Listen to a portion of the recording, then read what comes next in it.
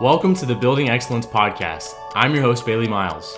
The Building Excellence Podcast is all about sharing inspiring stories from some of the most successful athletes, coaches, business minds, and thought leaders to help you build excellence in your life, leadership, and legacy. We hope this show provides you with tremendous value, and if you find the show impactful, please share with a friend and on social media, as well as subscribe and leave us a review on iTunes. We would greatly appreciate it. Thanks. Now let's get to the show and start building excellence in your life, leadership, and legacy.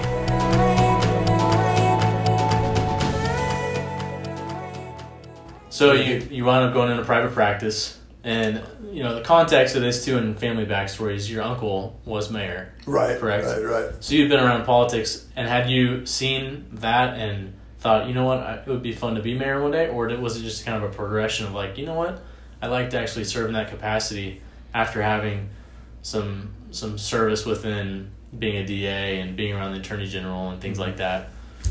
I think that a pretty strong percentage of people that go to law school want to be in politics in some way. And that's why you see so many lawyers. And you have, at least, I think that trend is kind of changing, but as I was growing up, it was very common for most lawyers to get into some sort of politics in some way, whether it was supporting particular candidates or judges or whatever, but you'd see them and they're involved, or you'd find out. If you look at today at the United States Senate, a lot of these older guys that sometimes you think maybe they need to be senators anymore now, but even in the younger ones too, you start to look at their resume, and you'll almost always find that they're lawyers. Yeah. And they were always like prosecutors back in 1943, or whatever. But I mean, it's amazing that interest in politics. So, I mean, yes, my dad was not in politics, but my Uncle Bob was. So he was street commissioner, then mayor all through my middle school and high school years. So yes, I always observed that, knew about that, was part of that to some degree. I didn't work on his campaigns or anything like that, but politics, and my dad was pretty interested in politics, even though he wasn't a candidate. So, yeah, I grew up with a lot of politics and interest in politics, nationally more, so even than locally, So I had that, and I always had an interest in politics and history. What is history? What's American history? And 80% of it's politics. Abraham Lincoln, it's just political things. And I always liked military history and was really huge on that. I love that. And I had a great interest in that as well. But politically, I just always had an interest in politics. So when I went to private practice, I was making good money, more than I'd ever made. And things looked pretty good, as a partner there at that firm. I'd gone there to become a zoning czar in Tulsa. Really? Because there's only 2 or 3 lawyers in town that were that all the corporations and everybody would go to for zoning, and it's very much of a science, and a specialized science. And I had to handle those cases with the Board of Adjustment and Planning Commission, and not really the most exciting thing for a lot of people either. But Charles Norman at the time of Norman Wogermuth was the czar. And it was actually my idea to actually kind of approach them. They approached me. And that was the concept of me taking over that practice. And it was happening. It was happening. So he could retire because he was a little older at the time. And so what happened was the mayor of Tulsa, Susan Savage, first female mayor, had been, and the longest, I think, running mayor ever to this day. She'd been mayor 10 years. And so, like a year out of the next election, she announced she was not going to run again. So, of course, the whole town blew up in terms of, mayor. And then I started getting the calls, and you ought to run. And as Charles Norman told me the day I told him that I thought I might run, he's like, because he was not political at all. Yeah. He was a lawyer's lawyer and a very well-respected man.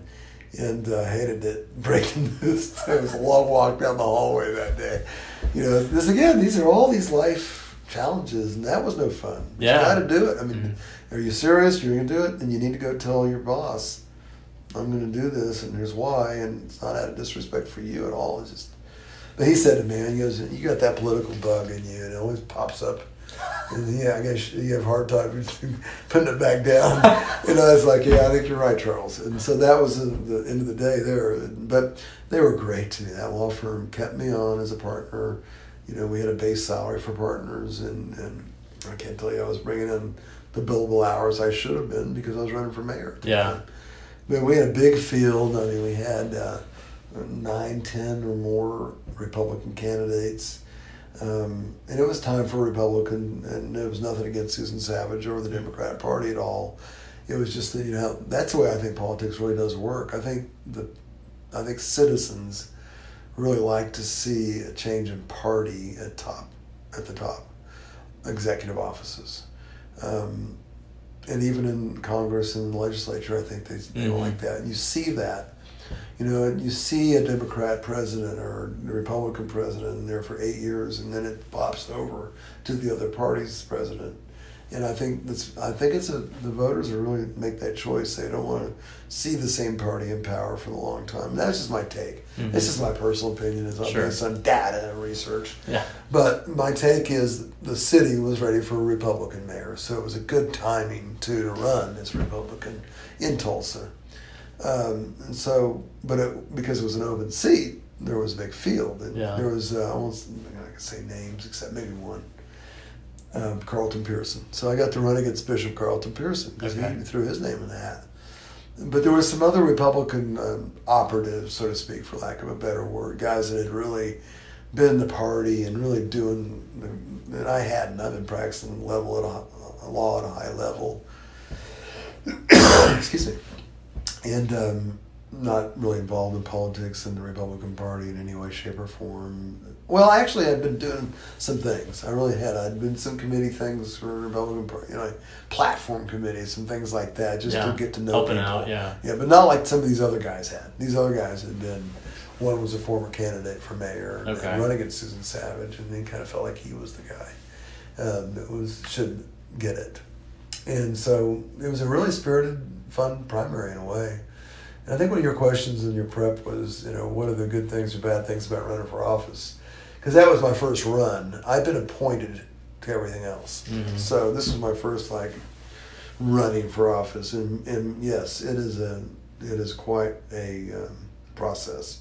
It is, and I admire, I'll say this all the time to anyone, I admire anyone that runs for office. Your grandfather ran for office once as city councilor. Oh, did he really? Grandfather Jim. Oh, really? Yes, he did, Grandpa Jim. He ran for city council. He didn't win. No, he did not. It was a big field. Yeah. It was a big field at the time. Okay. But anyways, and so was mine. But it's like the hardest work you'll ever do. And it's 24/7. It's all consuming if you really want to win. Yeah. I mean, if you're just doing it half, baked, you'll be successful. But if you really want to win, you're going to do everything you can to get every vote you can in every ethical, legitimate way you can, which is getting out and going to every event, going to everything you can, meeting every person you can. It was always good for me to go to the senior centers and see people there because you learn things about that those places have their own precincts. Really? Yeah. Wow. They just walk down the hall and vote. Yeah. So you don't want to miss that. Yeah. Yeah. And then, as you well know, and most people know, at least traditionally, it can be changing these days. But over the times that I was running, I'll still be running. I'll be running again for judge. But it's important to. There's all sorts of work that has to be done, and you meet every kind of person you'll ever want to meet, and that is rewarding. To me, the kids are rewarding. I love kids, and particularly when I became mayor later, just kids that come up to you at Quick Trip or wherever and want your autograph. Yeah. Things like that are pretty neat. Yeah. So there's some real positives that way. But running for office, the pros are you really get to see America and Tulsa, wherever you're running. You really get to see the people that you wouldn't otherwise, because you're going to meet everybody. Because you're going to go to in Tulsa, you're going to go to North Tulsa, West Tulsa, East Tulsa, South Tulsa. You're going to work everywhere and go to every picnic and every parade. And what happens there is you meet all these people you would never have otherwise met. Mm-hmm. And a lot of good people. And some people they're good, but politics attracts that. Yeah. It does. And it's okay. Because they're still very interesting people. Yeah. And of course you meet a lot of strong opinion people. Yes, yes. And a lot of people that aren't always happy with what you're going to do or say. And that kind of gets back into what we talked about a little bit. We really haven't talked about the inability anywhere in life to please everybody. Yeah. Well, let's talk about that. Let's get into that real quick. Because when you run for political office, at the very minimum, 50% particular are always unhappy with you, maybe 50% are happy with you. So there's always going to be a good majority of people that are going to be unhappy with the decision or thoughts that you have towards something. How did you deal with that? And were there things that, people said that early on or even after you've been in it for a long time that were, particularly hurtful, but how do you adjust through that period of listening to those things and keep moving forward in the right direction and not let it really mess with you too much? Well, when you're really in the fire as an office holder or even a candidate, when you're really in the fire, you do have to turn to your faith. I mean, you do. You just have to. And you got to turn to prayer. I mean,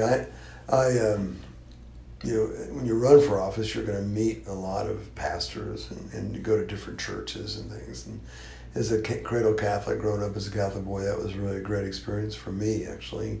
To see so many different wonderful churches and how many there are in Tulsa. I know one of our former mayors used to talk about he went to every church in North Tulsa, and 180 of them or 200 of them. We did too. You do, because that's what you do as mayor. You go out, you go to people's churches and places of worship and get to know them that way. But so that's the number one thing in terms of you got to have, I think, some way to go to a private place and be able to pray and be able to get some strength that way. Exercise, I think, is another way to clear your mind and get good thoughts going about what you should do or shouldn't do in a given situation. I was a big jogger. I played basketball, like we talked about through last week. When I wouldn't play basketball, I was running. And never was a marathoner or even a half marathoner, but I ran Tulsa Run several times, but that was it. What is that? 9 miles. Yeah. And that's as much as I ever pushed myself, and that was hard. But I was a regular 5K guy every day. Just about 3 miles was something that I found as a good workout. But during those, I was telling somebody about this just the other day. During those times, my mind was cleared. Because you're by yourself, even listening to music on your headphones or whatever, now earpods. Yeah. And back then it was long headphones and maybe a cassette Walkman. But it was the best time for me for speech to think about what I was going to say, maybe even that afternoon if I was running at lunch. And, it would just really help me answer questions that I otherwise couldn't answer to get that time alone. So that's one way to deal with it. Faith, prayer, working out. And staying fit and clearing your mind through working out and having that private time as well. I guess it all kind of goes back to private time where you really think. Yeah. Where not everybody's coming at you like they do as mayor or whatever. And even as judge, that happens. It has as presiding judge for sure. But that and then what people say or don't say. Okay. So when people talk about you, like I said earlier, you're either going to understand that that's just the nature of the beast. It is. But untruths are hurtful. And criticism just because somebody doesn't like you is hurtful. But you got to take it. Or don't get in the fire. Part of it, yeah. Yeah. Just don't even get in there. Because it's going to happen, and today's worse than it's ever been. Yeah. It is. And so I hope it doesn't dissuade young people of all walks of life, all colors, all creeds, all faiths from running for office. Because I think it is great to have great diversity in office. And with different opinions coming from different backgrounds. So with everything we talked about with my background, that's just one background. And it's so much better to have that plugged in with about 10 other backgrounds and everybody working together with different backgrounds to one solution. Yeah. So what were some of your favorite experiences in your time as mayor of Tulsa? Oh gosh! I mean, this could be its own podcast, I'm sure. But, yeah, right. Yeah. You know, it could be. There's no doubt a few that were really fun for you, and just fun to be able to help the city of Tulsa in certain ways. Yeah. Well, I think the Vision 2025 program, without beating it to death, it is. It was. I was coming in at a time when there had been at least two, maybe three, unsuccessful votes to build something big. Mostly an arena, and everybody in Tulsa felt like we had to have it. And I also came in at a time when the economy was terrible, and there were really bad layoffs. It was right after 9/11. Mm-hmm. So, excuse me. When I came in 2001, when I was running for office, Tulsa the city of Tulsa runs on sales taxes. And the city had just had the PGA or the U.S. Open, one or the other. Yeah. And the sales tax went straight up, spiked wonderfully. And then, every month thereafter it started going like that. Straight down. This is because the post 9/11 economy was bad. And then there was a tech bubble burst in Tulsa, and then there was a lot of jobs at MCI and others that were a lot of really high paying value jobs. So it was a bad time economically. So you have these failures, you got bad economics going on, and everybody's like, not the time to do anything like this. But, but everybody knew we needed it. And then I think Oklahoma City was a driver, watching Oklahoma City. Mm-hmm.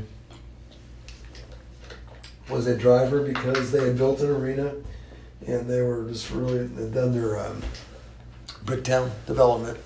And everybody kept saying, how come they're down, they were leaving this and that does. But it wasn't just Oklahoma City. It was cities like Wichita that were starting to leave us in the dust. And then, I just don't think we can have that. We need to be competitive with our other cities our size or better. Not just competitive, better. So I just believed in my heart that that was the right thing to do. Now, as a Republican, taxes are not on top of the list for those guys. It's the bottom of the list. Yeah. And you can ruin your political career doing something like that. But, I always, not that anybody ever listened to me, but the truth of the matter was all of the money that was generated by that Vision 2025 was for bricks and mortar.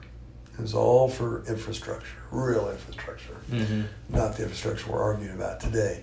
It was really bricks and mortar. It wasn't new government programs. It wasn't new government employees. In fact, most of the facilities we have privately managed by my direction. And so I just felt like it, but there was a lot of Republicans that didn't want to be part of it. But the city was ready. It was so ready for something big and good to happen. So putting together the campaign was a real challenge because we knew the arena was something that was really a flashpoint for negativity. And that's why I'd gone down before 2 or 3 times. So we put together the package. We got OU involved, OSU involved, TCC involved, Langston involved, all the higher ed in Tulsa involved, and TPS involved as well. And we couldn't do anything for the private schools. They all got kind of mad at me because they didn't know why they couldn't cash and everybody else. Well, why are we included in all this? Because you're private. Yeah. These are public funds and they're for public purposes, and it's illegal. Quite frankly. Now there were some things that we partnered our money with private-public partnerships that happened, but mainly it was OSU got a brand new engineering building, the Helmert Building. We got the BOK Center. OU got their big clinic at 41st, and Langston got a brand new beautiful building. You go drive a look at it and see that. TCC got a big beautiful building. All things they needed, but every town and county, Owasso, Glenpool, Bixby, Broken Arrow, all of them, they all got things they needed that they couldn't have otherwise gotten. So everybody came together. And that's why all of it passed by 60% or better. Yeah. And then we did everything. That's another key in politics. You're going to ask the citizens for their money. You better follow through. And you better build what you said you were going to build. And we did. And I don't know if I've ever heard a single complaint from anybody, anywhere, that all the things that were promised were not built efficiently and built well. Mm-hmm. So that was 2025, and that was really the funnest day of my 4 years was the night of that election. Yeah. Yeah. Would have passed big. Yeah. It really was. I mean, we had a little to do out at the fairgrounds because it was a city county. It was a county tax. And that's okay because we all knew the allocations, they were going to happen. But it was a really great example of city-county governments working together. And I don't think it's ever happened like that. I don't think it had ever happened before. I don't think it's ever happened since. Mm. Yeah, and to look back, what year was this again? So that was, I got elected 2002, and we took a whole year of community involvement and input. We had a citizens committee, we had neighborhood associations involved. I mean, everybody was on board, mm-hmm. but it took a year to build it. Now, a lot of people were very impatient, on the business side, they wanted it tomorrow. Yes, yeah. And I had to keep telling them, or happened yesterday, and I had to keep telling them, no, we're going to do this right. Mm-hmm. Because I think we've rushed the other ones. And this is more than just an arena. But we put the arena, we did the package in 4 votes. So it was 4 propositions. And we put OU and OSU and TCC in the one with the arena. And so we figured there's going to be some constituencies there that will want to vote for improvements to their universities. Well, it's really cool because, when that passed, obviously, I don't know what year the arena actually got finished. Was it 06. 06? Yeah. Okay. So, to see the growth, if you were to look at a picture of downtown Tulsa. Right. Or maybe it was later. It was a few years later. I'm sorry. Yeah. When I left in 06, it was still in construction. Okay. So 2009, I think. Yeah. Or maybe 7. Yeah. But maybe 7 or 8. I was invited to the. But it's amazing to look at a picture of yeah that's good. Downtown Tulsa, and to see it then versus see it now. Right. It's 2021 at the moment we're talking right now. You have Vision 2025, and to have something of that magnitude happen, and to see the growth that's occurred, and to see how Tulsa has transformed for the better. Yeah. It's tremendously growing. People come because they actually would want to come to vacation and see things here in Tulsa. Right. Not just because. Right. Well, when the ballpark, the Drillers Park, was built down to the other end of downtown.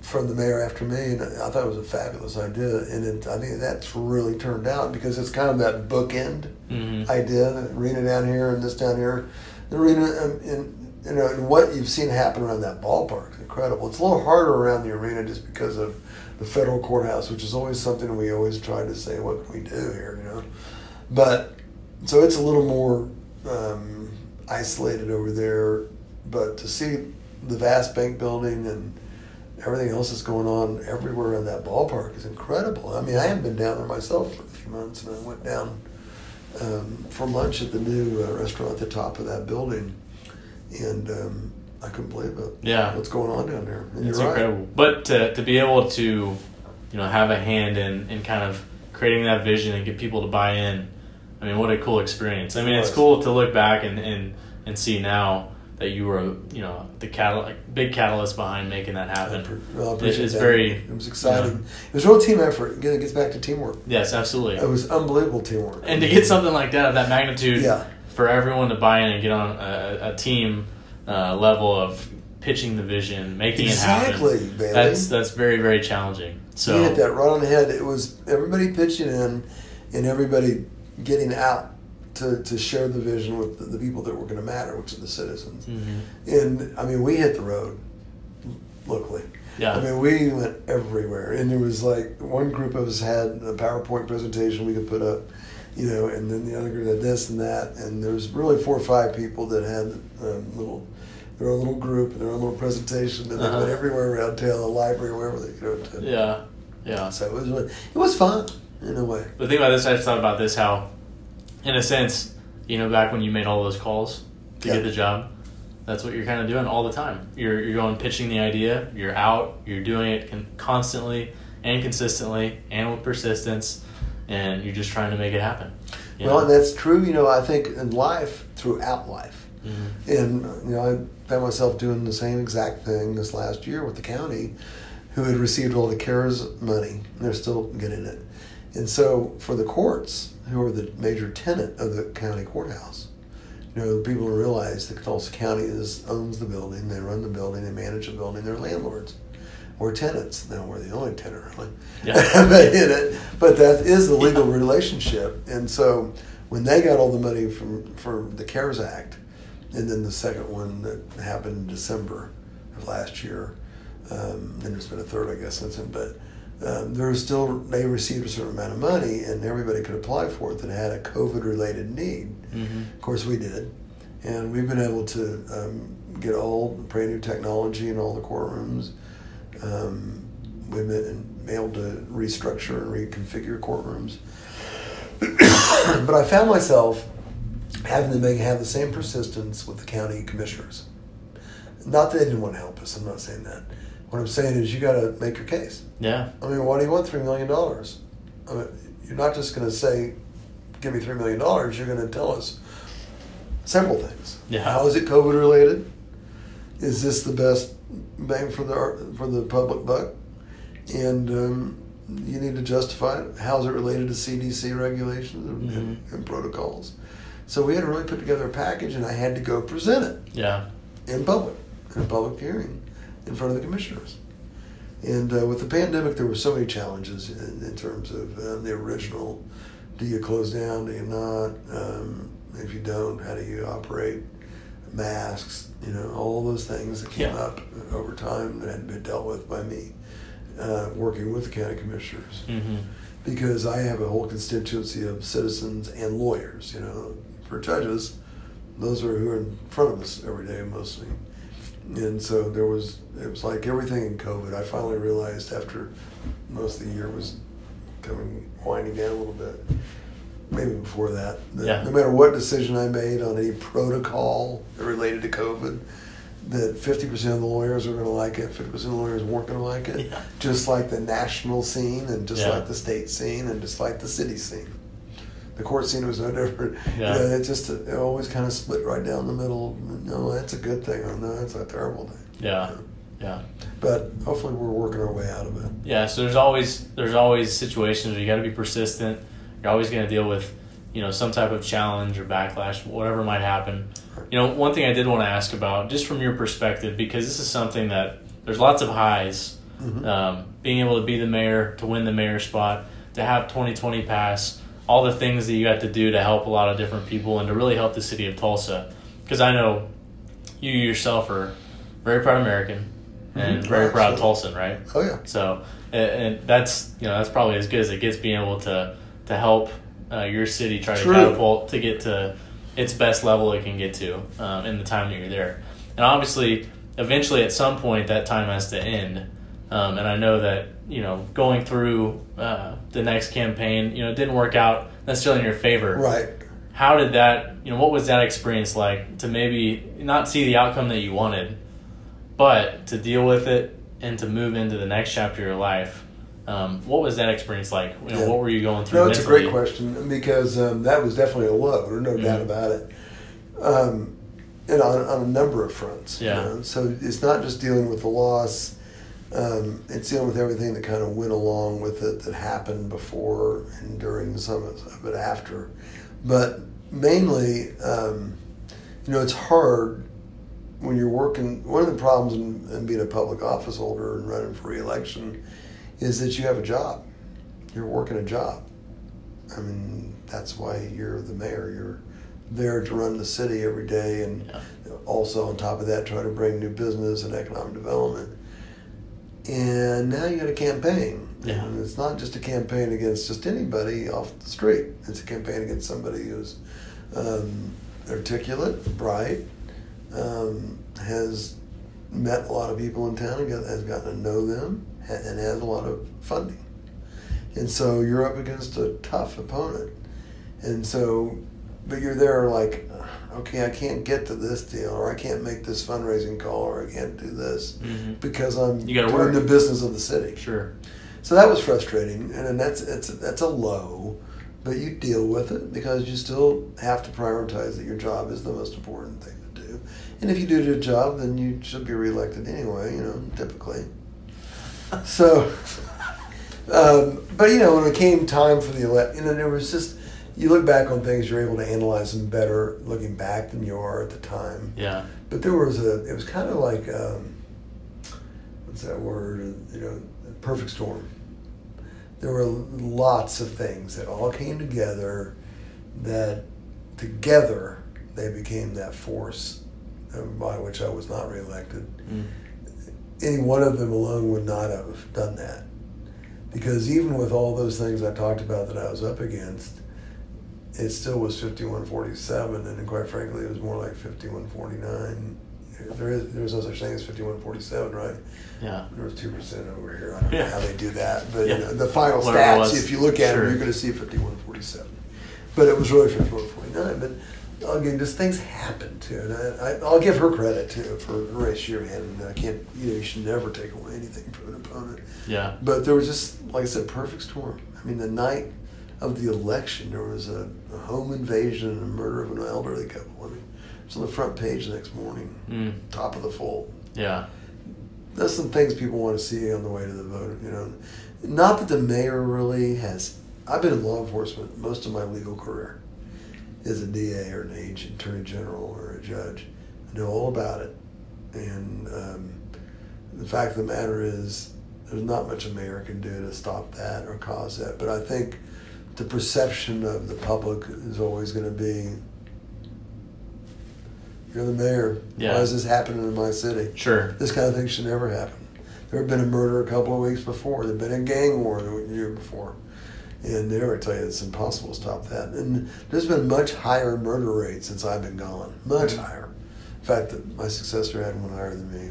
He said I was not law enforcement. She was, but what are you going to do about it? Yeah. But, it's no fun. No, it was definitely a downer. I mean, the night of the election, it's hard to watch your, 8th grade boy, your son, who's tearing up. Yeah. With his buddies who came down to celebrate the victory, Yeah. There's no victory. It's pretty tough stuff. Yeah, or to have your kids. Your mother and father come down and the paper takes a picture of them with you. I mean, really. Yeah. But that's a longer story and is another podcast. How I was treated by the local media. But that's tough. So what do you do? Mm-hmm. Well, I mean, quite frankly, I was already thrown out of a job for the first time my whole career. Yeah. Without one waiting. Yeah. And then I had also left a very, very successful law practice, to be mayor. And what a lot of people don't know is mayor of Tulsa doesn't receive any retirement. He gets health benefits, or she, but there's no. So you lose out 4 years of that to serve your city, and so you're kind of sitting there going, really. But I'm a lawyer, so what it comes down to is that's my trade. Yeah. And I had a great law practice, and I'm just going to have to suck it up and build it back up because it's the best option I have right now. Now, did it happen overnight? No. It took me a few months. It really did to just kind of get my mojo going again. Is that the word? Absolutely. Yeah, to get my mojo going again and get my confidence back and start being who I've always been and practicing law again. And I put together kind of a combination of work with OU Tulsa, did some work with them, consulting type work. I got some of my big clients back, Lamar Outdoor and Waste Management, some other clients, corporate clients. Mm-hmm. Then I started doing my zoning again because that was the whole reason I started to do that originally was there's just not that many lawyers in town that know how to do it. Mm-hmm. And so I came back into that business and started picking up that business again. But I built my practice back up. Yeah, which right there is another lesson in itself where it's finding a niche maybe that isn't overcrowded by tons of people doing it, but finding an opportunity. And, exactly. And making the most of it, right? Yeah. So I remember talking to, I won't say the name of the lawyer, but he's a long time, he's passed away now, but I remember, I'll never forget the conversation. I went to Morris Martin law firm here in town, and it's another very well-respected firm, knows of counsel, which means you basically bring in your own business. Yeah. And so, which is fine, but they were gracious to have me there, and they were a great firm. And so I was able to build my practice up there, but I remember sitting in my office there one day, and I was talking to this this top senior lawyer at Hall Estel law firm here in town, one of the top firms. And he's like, "What are you doing now?" Because he was that kind of guy. Yeah. And I said, "Well, Pat, I'm practicing law. I've got a law practice." "What?" Because I just come out being mayor, within the 3 months before that. Yeah. And he's like, "You're building your practice back up?" I said, "Oh my gosh, good luck with that." That's hard. Really? Think about it, because you lose all your clients. Yeah. Because you're mayor. Yeah. And they're like, "I need a lawyer. He's not available anymore." Yeah. So I'm going to find somebody else. And they find somebody else, they'll stick with them. They're not going to just jump back to me. Yeah. But over time, they did, really.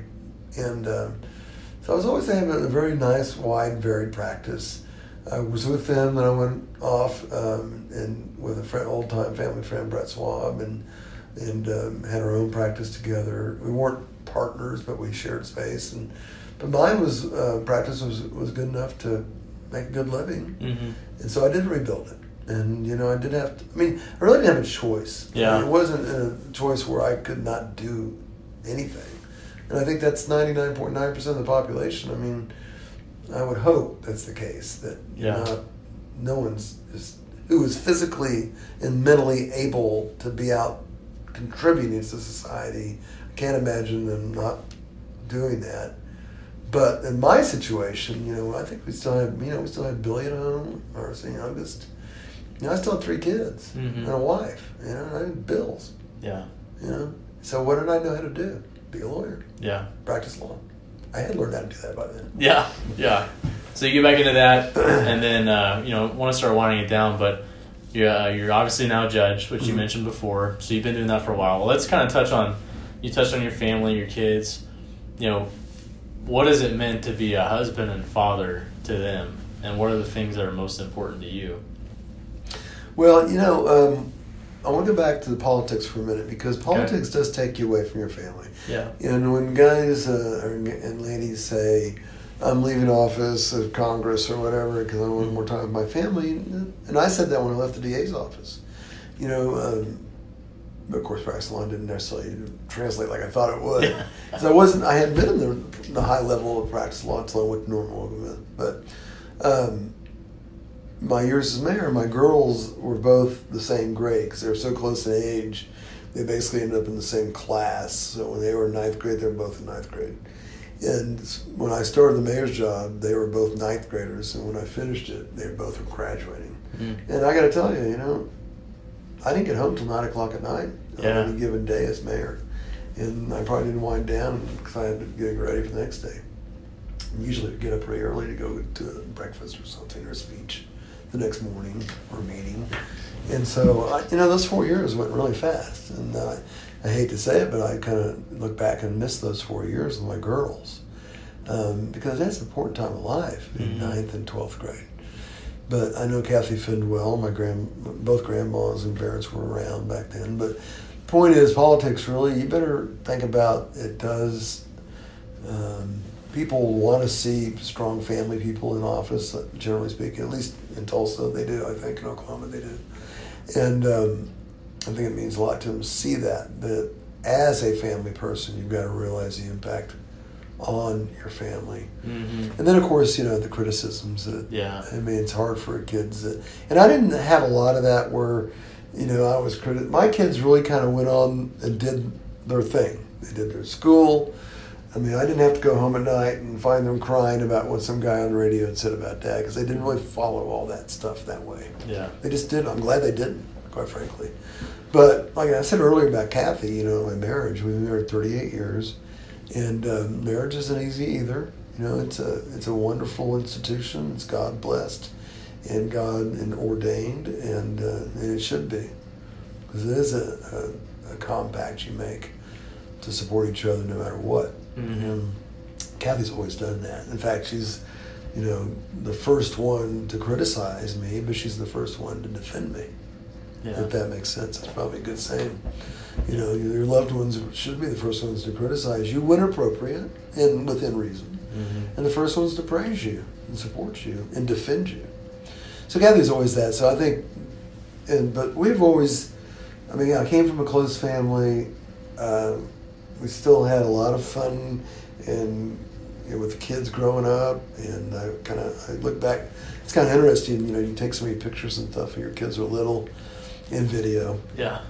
And I wish our video was as good back then as it is now. Yeah. But it was fair enough. It was Sony cassette 8s, right? But Kathy has been clearing out a lot of photo albums and stuff out of the closets and things, and so I've had the chance to look through a lot of them. And you really start, and a lot of them includes you and your mother and father, and your brother, and you look back on all those times, and you realize, God, we really had a lot of good times with any of the hard times and any of the setbacks, and we still are very blessed. And you kind of forget how great your family life really was when you get away from it for a while. And then as they grow, as your kids grow, you get to a point where all you want for them is the best education they can get, the best job they can get, mainly so they can support themselves and be successful. You want that in your children.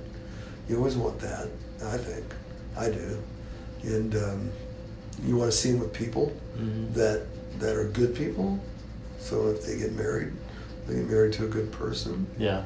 That's going to take care of them and support them, just like they'll take care of them and support them. Yeah.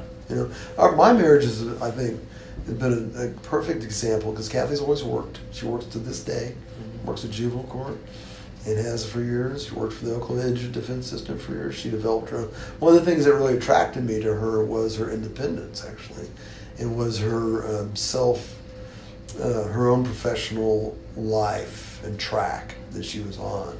Yeah. It always kind of felt like, no matter what happens to me, I'll feel good because I think she's always going to be able to support herself. Yeah, very self-driven and motivated. Yeah, and so we've had that really team effort raising our kids. I mean, when the kids were babies and you have to be up all night,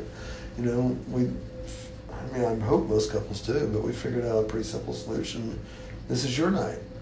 So I know that I get to sleep all night. Yeah. Because I don't have to get up because you're getting up with the baby when the baby cries. Yeah. So, we just always have that. Yeah. Yeah. I mean, so you're going to get a good night. At least every other night, you're going to get a really good night's sleep. So you're so tired from being up the night before. But no, I mean, I think our family life has been as good as it could have been with all the public involvement. And it gets to things like this. Like going out to dinner. When I was in office. You think I ever took the kids and my wife to dinner anywhere where we weren't interrupted? Yeah. No way. You might say, well, maybe you should have gone out. Well, I mean, but sometimes you're going to go out, right? Yeah. So you go out, and it's not that you don't, but see, again, it gets back to being a public officer, official, and servant. And you're a servant. That means you give up that time at the table for 10 minutes when the person comes up and says they only want to talk to you for a minute, and it turns out to be 20. Yeah. Or they tell you that, that's the usual. One quick question, or just 1 minute. But that's where your grace and your graciousness has to come to the surface. And are you real or not real? Are you fake or not fake? If you're real and you're not fake, you're going to listen to whatever that person says, even though they're interrupting your family. And they might not appreciate it. And that's just the way it goes. Yeah. I really think that you take each challenge as it comes and you deal with it. And like I said, leadership and deal with it means solving the problem that's in front of you. Yeah. Yeah. No, that's great. Yeah. Well, real quick, we'll go through the little fire round here. Okay, yeah. Ask you a few questions. You can just respond. I saw those, but I didn't think of them through real quick. That's okay. Real well. Well, that's the point. We're going to put you on the spot. Okay. So, risk means? Risk means taking a chance when there's no certain conclusion. Okay. In other words, your risk is putting yourself out there on whatever it is. It could be investing in a rental house. You're taking a risk. Yeah. That you're going to get the return you want to get. A lot of people your age look at things like that. That's risk. Yeah. You're taking a risk. I mean, there's a lot of risk in business. There's risk in life. Running for office. Absolutely. I mean, there's risk in being honest. Yes, so I hadn't even thought about, being honest with your loved ones about whatever it is you need to be honest about. You're taking a risk that it will offend them, a risk that they're going to be angry, a risk that, but it'll work out. Yeah. I think so. Awesome. Favorite sports team? Well, growing up in Tulsa, people need to realize in those years there wasn't cable TV in my day in middle school and even high school. Cable TV in Tulsa came around right after that. But there was NBC, ABC, CBS, and PBS. And that was it. And CBS was the only one that had the NFL before the AFL. And then the way they did it back then was whatever team you saw, your regional team. So we saw the Cowboys, the Dallas Cowboys. Now, why we didn't see the Kansas City Chiefs, I don't know, because it's about equal distance. You'd be a lot happier right now if there was Kansas City. Yeah, I would be. But I had some good years in Dallas. Okay. But I watched the Ice Bowl as a little boy, the Ice Bowl, the famous Ice Bowl. But Dallas was great. And then so the Cowboys, it's been a long, dry spell. And my kids grew up, like most kids, they'll grow up liking their parents' teams, and my kids are no different. Yeah. And St. Louis Cardinals in baseball, and the New York Knicks in basketball. They don't know much about that, but that was my Clyde Frazier story. Okay. So there we go on the favorite teams. Yeah. Service means. It's been a long, dry run for the Knicks, too. For the Knicks? Yeah. really long. Yep. 71 was that championship. Yeah, you had some good years, and then right. the last few have not been so good. Yeah. Service means. Service means putting others before yourself. Okay. Whether it's your spouse or your friends, and it's not an easy thing because we are, as human beings, I think, somewhat self-centered to begin with. Survival, I think that's just ingrained in our DNA. Yeah. To look out for ourselves first. And it's not really a selfish thing. I think it's almost a biological thing. But service then means putting that aside or having the ability to put that aside and really help others that are in need. And I really think that's one of the number one missions in life. And I'm not saying I'm perfect at it. Yeah. I'm saying that I think it is what we should strive for. Mm-hmm. Yeah, absolutely. Best place you've ever traveled to? Let's see. I'm not a world traveler, so I can't tell you about a lot of exotic overseas places. We've been to France, surely, but every trip we take like that, we've rushed it, and it just hasn't been as good as it probably should have been. Uh-huh. But I just have to say, we go to Colorado on a regular basis. We've had kids there, but I just don't. I like the beach, but I still don't think there's any place better than the mountains. Yeah, Colorado. Yeah. Yeah, that's a good good place. And I know there's a lot of other people that feel the same way. Yeah. I see them all over the place. Yeah. It all comes down to. Oh boy. It all comes down to. Well, I do believe, as part of my faith, that it's all going to come down to you and God at the end. And as I get older, I believe that more and more. And I think that's what happens with older people. That's why you see them sometimes change their ways. They start all of a sudden volunteering at John 3:16 and they never have before. Yeah. Because when it all comes down to it, I think they realize that. Mm. And then what am I going to answer to? Yeah. There's I think it's a good closer here. There's, they have you go to YouTube, you'll see all these people that say they've had the near-death experiences. It's a whole big field of its own. It's a whole big thing of its own. But so I've watched some of those interviews with people that say they've had them. Yeah. They range from doctors to all sorts of people. And they seem consistent in a lot of them. And I'm not saying I believe them or don't believe them or whatever, or that those people really did go see parts of heaven or not. But there was one guy that said, he went through all these tunnels, all the things you usually hear about. See, he said, well, and then there was Jesus. And Jesus said to me, I think his name was Jim. And then the first question he said, Jim, tell me what you've done with your life. And I thought, that's it. Now, what are you going to tell him? Mm-hmm. If you believe in that. Or if you believe in Jesus, then what are you going to tell him? when he asks you that in your afterlife. And so what does it come down to? It comes down to, what is your story? What are you going to say about your life that you did that was good?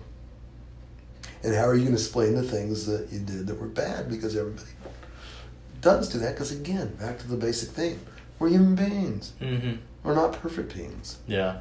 And we all have faults, and we all fall short. I think these are biblical things. I'm not trying to be so biblical. Yeah. But I do believe that's the end of it, is how you treated others. And I think, like with my granddad, I mean, that's a classic example of always treating everyone the same. Mm-hmm. Yeah, that's great. Yeah. Well, the last one in the fire round is, do you have maybe one or two people that you met that you admired from afar, that you got to meet that you really admired? I think most of the people that, as mayor, you get to meet a lot of interesting people. Like, sure. James Taylor came here and played at the Civic Center before it was redone. And my wife and I went down, and she brought her old albums, Sweet Baby James album or whatever. Yeah. So we got to go down and meet him.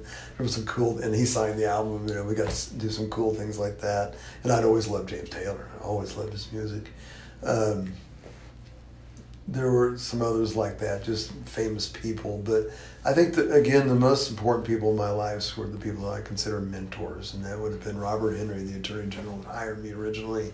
David Moss, who hired me a couple of times. Mm-hmm. And then Tom Gilbert was the chief prosecutor in the DA's office, later became a district judge for 14 years. And in fact, I took his docket. He retired, and I ran for that office. Mm-hmm. It was open seat. Yeah. So really, I think it's more important to the people that I met that really made a difference in my life. Yeah, absolutely. Yeah. Yeah. Do you have a certain piece of advice that you've thought is the best piece of advice you've ever received that you'd share to someone maybe who's, maybe towards the end of their career or even towards the beginning of their career? I got to tell you, there's, I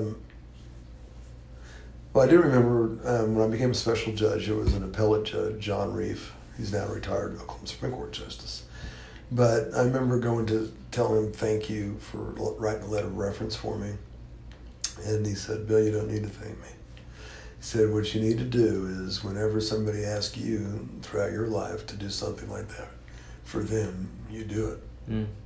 Just that kind of advice. And from wise people along the way, it really made my life what it is. Yeah. Yeah, that's great. So this podcast is called Building Excellence. What does building excellence mean to you?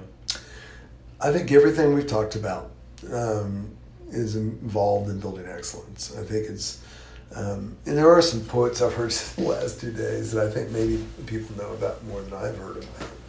One is like, hard work beats talent when talent doesn't work hard. You know that one? Yeah. I didn't hear it until like yesterday. Some lady was on the radio, and I guess it's a motivational theme, but it really resonated with me. And then I heard another person on the radio the last couple of days, and she says she has this show, and she says it's called Live Your Masterpiece. Live Your Masterpiece. And I thought, that is really cool. Because think about that. God has given each person their own masterpiece to paint and live. And that gets back into, if you believe, does God have a plan for each person and what he really wants to see you do with your life? And why are some people, like my brother, so good fixing a car but not so good with words? Yeah. Why am I so good, in my mind, with words and not so good at fixing cars? And then something's going on. Yeah. Yeah. Awesome. Well, thanks for being on the show. Really appreciate it. My pleasure. It was great. My pleasure. Hey everyone, it's Bailey Miles. Thanks again so much for tuning in. We hope you found value in the show, and if you enjoyed it, we would really appreciate you sharing the show with a friend, subscribing on Apple or Spotify podcasts, writing a quick review, or leaving a 5-star rating. When you do that, it really helps get the message out and allows more people to hear these stories and help them build excellence in their life, leadership, and legacy. If you have any questions, thoughts, or ideas, I'd love to hear from you. You can reach out to me via email. It's bailey@baileymiles.com. Follow us on social. We're on all the different social platforms, Instagram, Facebook, Twitter, and YouTube. Or check out our website at baileymiles.com. Once again, I'd love to hear from you, so definitely do that. And then thanks again for joining me on this journey. And remember, life begins at the end of your comfort zone.